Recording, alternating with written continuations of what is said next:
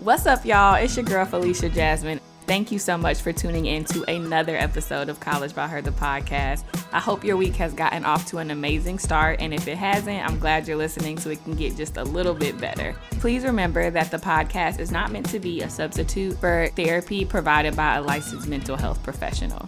Let's go ahead and get into this week's episode.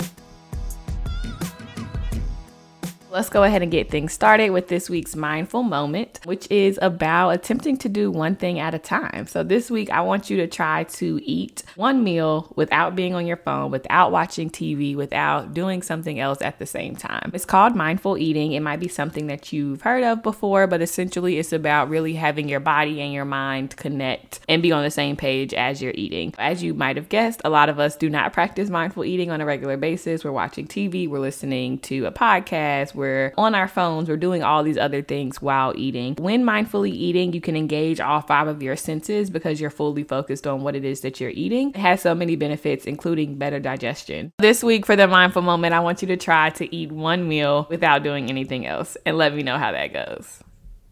All right, so this week on the show, I want to talk about this idea of changing your mind. I think it's so important to kind of speak against this idea that we cannot change our mind when we get new information, because we literally can. To me, I feel like that's the whole point of new information, right? So if I think that I want this new car and then learn that it emits things that are bad for the environment, or the car payment's going to be $1,000, I'm getting this new information and I decide that I'm going to actually change my mind and look at other cars. Literally, I've been giving this new information, and based on that, I make another decision. For a lot of us, this is a very simple scenario, right? It's an easy concept to understand. It's something that we participate in, on a day-to-day basis as we're receiving a boatload of information that we are. So this week, I kind of want to talk about this same idea in relationships and in other areas of our lives when it comes to our interactions with people and our capacity. We can change our minds. I know this sounds, it may even feel radical for a lot of you, and that's okay, but hear me out. In the example that I just mentioned, you wouldn't call me fake or a bad person if I decided to go with a different car after getting that information. You may call me responsible, or you might just not call me anything. We should really have this freedom in other areas of our lives as well, because our bodies are giving us information all of the time, and we're changing all the time. Our brains and our minds are changing all of the time. And so as a result, we might need to listen more to our bodies, and then maybe sometimes respond and change our mind as a result of the information that it's giving us. And that is not being fake. That is not being a bad person. That is not switching up. That is not acting brand new. It's literally changing your mind with new information. Stay with me here, because you might be like, girl, what? For me specifically, I'm learning more about my capacity and what it is that I can hold, and I'm becoming a lot more in tune with that on a day-to-day basis, I would say. With those changes, I'm doing my best to communicate with people around me when I do need to change my mind about something, especially the people who it's going to impact, and then we can keep moving forward. And I know that sounds very simple, and yet it's still easier said than done. I'll give you an example. You might have a FaceTime scheduled with a friend or somebody that you want to talk to, but earlier that day you might have been working, you might have been in class, whatever. Let's say you have a headache. Let's say something happened and you're a little bit overwhelmed. You have some choices here, right? So I'll speak for myself. If I were to still have this FaceTime date with my friend, I might be annoyed because my head hurts. I might be trying to rush them off the phone because my head hurts and I probably want to go to bed. The day was a lot. I'm in pain, or I just might not be able to fully pay attention and give my friend my undivided attention the way I would want to in a conversation because of the day I've had. So I could still have the FaceTime call, right, and have all these things happen, or I could be honest and just tell the friend like, hey, can we reschedule? I can't talk anymore, or today isn't going to work for me anymore. I changed my mind. Before I could chat and now I can't, and that's okay. And I just really want more of us to really understand this concept and get comfortable with changing our minds, because you telling that friend you can no longer FaceTime with them, you're not being fake. You're not switching up. You're not now a bad friend. You're literally being honest and communicating your capacity, and things changed for you, and that's okay. In our society, in our culture, we see the memes and we root about and we talk so much about loyalty and not switching up, and when you say you're gonna do something, do it, and all those things. And all of those things are great and they're true. Loyalty is important. Sticking to your word, following through, all of those things are important. This episode is not to say, oh, commitments mean nothing. What I'm saying is when we're faced with a commitment, if something has changed for you, it is okay to communicate that to the people who are involved and to the people who it will impact if you can no longer do the thing that you committed to. And I think that is really so radical, because I feel like in our culture, that's like a big no-no, right? Like, you said you're going to do something, you suck it up against all odds. I don't care what you're going through. If you got a migraine and can't open your eyes, you better be there because you said so. And if you don't, you fake. I used to be that way. So by no means am I bashing or judging. I just had to get to a place where I realized that's actually ridiculous to say by all means you 100% have to push through whatever's going on. And of course, there are situations where, okay, you can suck this up and go. You told her you was going to come and support her. Let's go. But there are also other times when it's like, no, I don't have it in me. And to just show up halfway, like I said before, if I would have been on FaceTime, I might have been annoyed. I might have been rushing the person off the phone. Do I want a cookie for that? Like, do I want a cookie that I still showed up even though I treated my friend like crap kind of on this phone call? I just don't think that's fair to the other person. I can communicate to this friend, right, that I need us to reschedule. And so this is just an example, but I think that it really speaks to this idea of we are allowed to change our minds once we get new information, and our bodies give us new information all the time. But it could be a friend that maybe you and this friend have always gossiped, right? And that's something that y'all do. And one day you wake up and decide you no longer want to gossip. You have the capacity to change your mind. And it's not being fake. It's not switching up. It's not any of those things. You changed your mind. And so I just really want to keep saying it. Literally, you can change your mind so that it seeps into your brain and that we all become just more comfortable with this idea, because you are a growing and evolving person, and it's quite necessary and natural for you to change your mind. And as I mentioned earlier, communication is a big part of this. Don't be going out here telling people that you listen to my podcast and I told you to ghost people, because that's not what I'm saying. If you need to change your mind, or if something comes up, I feel like communication is still very important for the people that it impacts. I'm not saying, oh, I had plans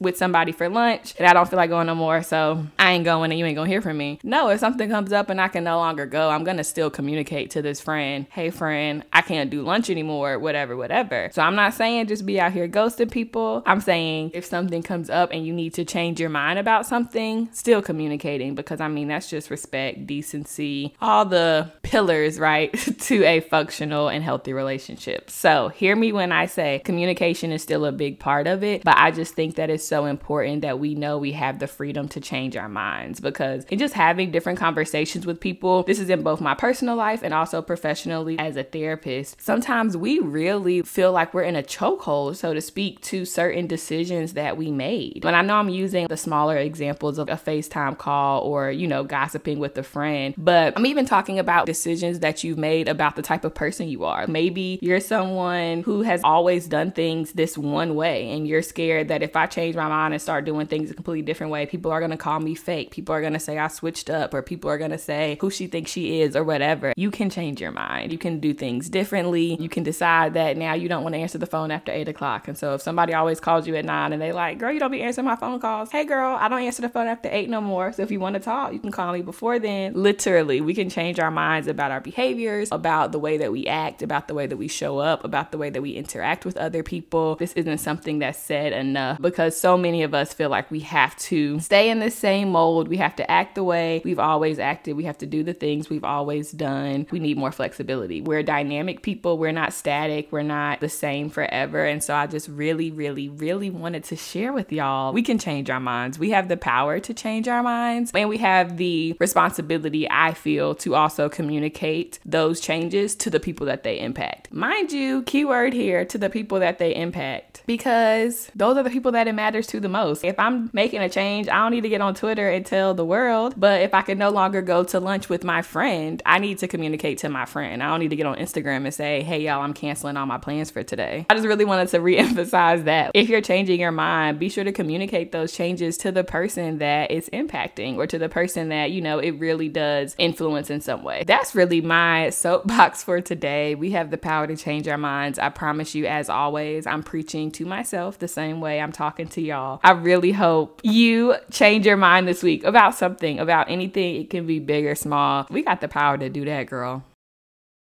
All right, so on this week's segment, one of my favorites called Ask Jazz, where you all send me in a question and ask me, hello, and I answer. We have a great question this week. I had the privilege of being able to talk to a group of high school students, about 100 high school students in Connecticut who are interested in like therapy and other like mental health professions. And one of them asked me a great question, and she listens to the podcast, so I definitely wanted to answer it on the show, as well as some other questions that they asked that we'll be getting to in other episodes. This question says, I am thinking of being a therapist, but wonder a lot about how I may hear disturbing things all day, every day doing this work. How do you take care of your mental health as a therapist? Absolutely love this question because it is real. Of course, as a therapist, I do hear a lot of sad, hurtful, disturbing things throughout the day. And so my mental health and wellness is really important to me. So for starters, I, as a therapist, am in therapy. I definitely shared that on the show before. It's something that I'm very open about. That is definitely a way in which I'm consistently taking care of my mental health. I also journal every day. Back in the day, I used to only journal like when I was stressed or felt like I needed that as an outlet. But more recently, I feel like it's been a great preventative measure, or just something to do regardless of how I'm feeling, like to just have that habit. So journaling really helps me, my faith. So I pray every day, read different scriptures or Bible plans. So those are also ways in which I take care of myself. And also too, there's a book that another therapist wrote about people who do this work and ways to take care of yourself. And so I've implemented some of the strategies that she shared in that book. A lot of them have to do with learning healthy ways to disconnect from clients and the things that you hear in session, so that when you do leave work and kind of leave that physical office building, you're not taking all of those things home with you. Those are just a few things that come to mind. I definitely, of course, don't have some perfect plan. I'm still figuring this out and learning what makes the most sense for me. And it's funny that you asked this question this week, because I feel like this definitely fits into the topic, changing my mind and capacity and things like that, because as I'm learning more about what doing this work feels like to me, a lot is changing for me for what I can handle, what I'm able to do during a work week, that maybe before I could do 1,000,001 things on top of work, and now I'm learning I can only do 2 things on top of work. And that's totally fine. It really is about having those things in place, whether it be therapy, whether it be writing, whether it be some type of support group, a sport, exercise, and whatever it is, having those things in place, and then being kind and patient with myself as I'm figuring out what this looks like for me. Thank you so much for that question. If you would like to ask Jazz a question, you can send me an email at collegebyher@gmail.com, or you can DM us on Twitter or Instagram, both at collegebyher, and we'll be sure to answer your questions on the show. This week, I went on a rant about change and how I think all of us can do a much better job of being open to changing our minds when we're presented with new information. I think this perspective shift for me has taken a load off of my shoulders as I begin to have more honest conversations with friends and people around me. It's really created a space for both of us to be more flexible in our relationship and to just really be open to this idea of change and having things come up. I really love that for us, and I hope that you took something away from this week's episode. Thank you so much for listening. If you would like to get in contact with us, you can send us an email at collegebyher@gmail.com. And don't forget to follow us on social media at collegebyher on both Instagram and Twitter. Please be sure to share this podcast with a friend. They can find it on Apple Podcasts, Google Play, and Spotify. And definitely check us out at collegebyher.com, where you can get more information on everything College by Her, as well as buy our mental health guide and any merch that we have. I hope you take good care of yourself this week, and please remember that your college experience is what you make it, and College by Her is here to make sure you're mentally well while doing just that. I'll see y'all on next week's episode. Bye.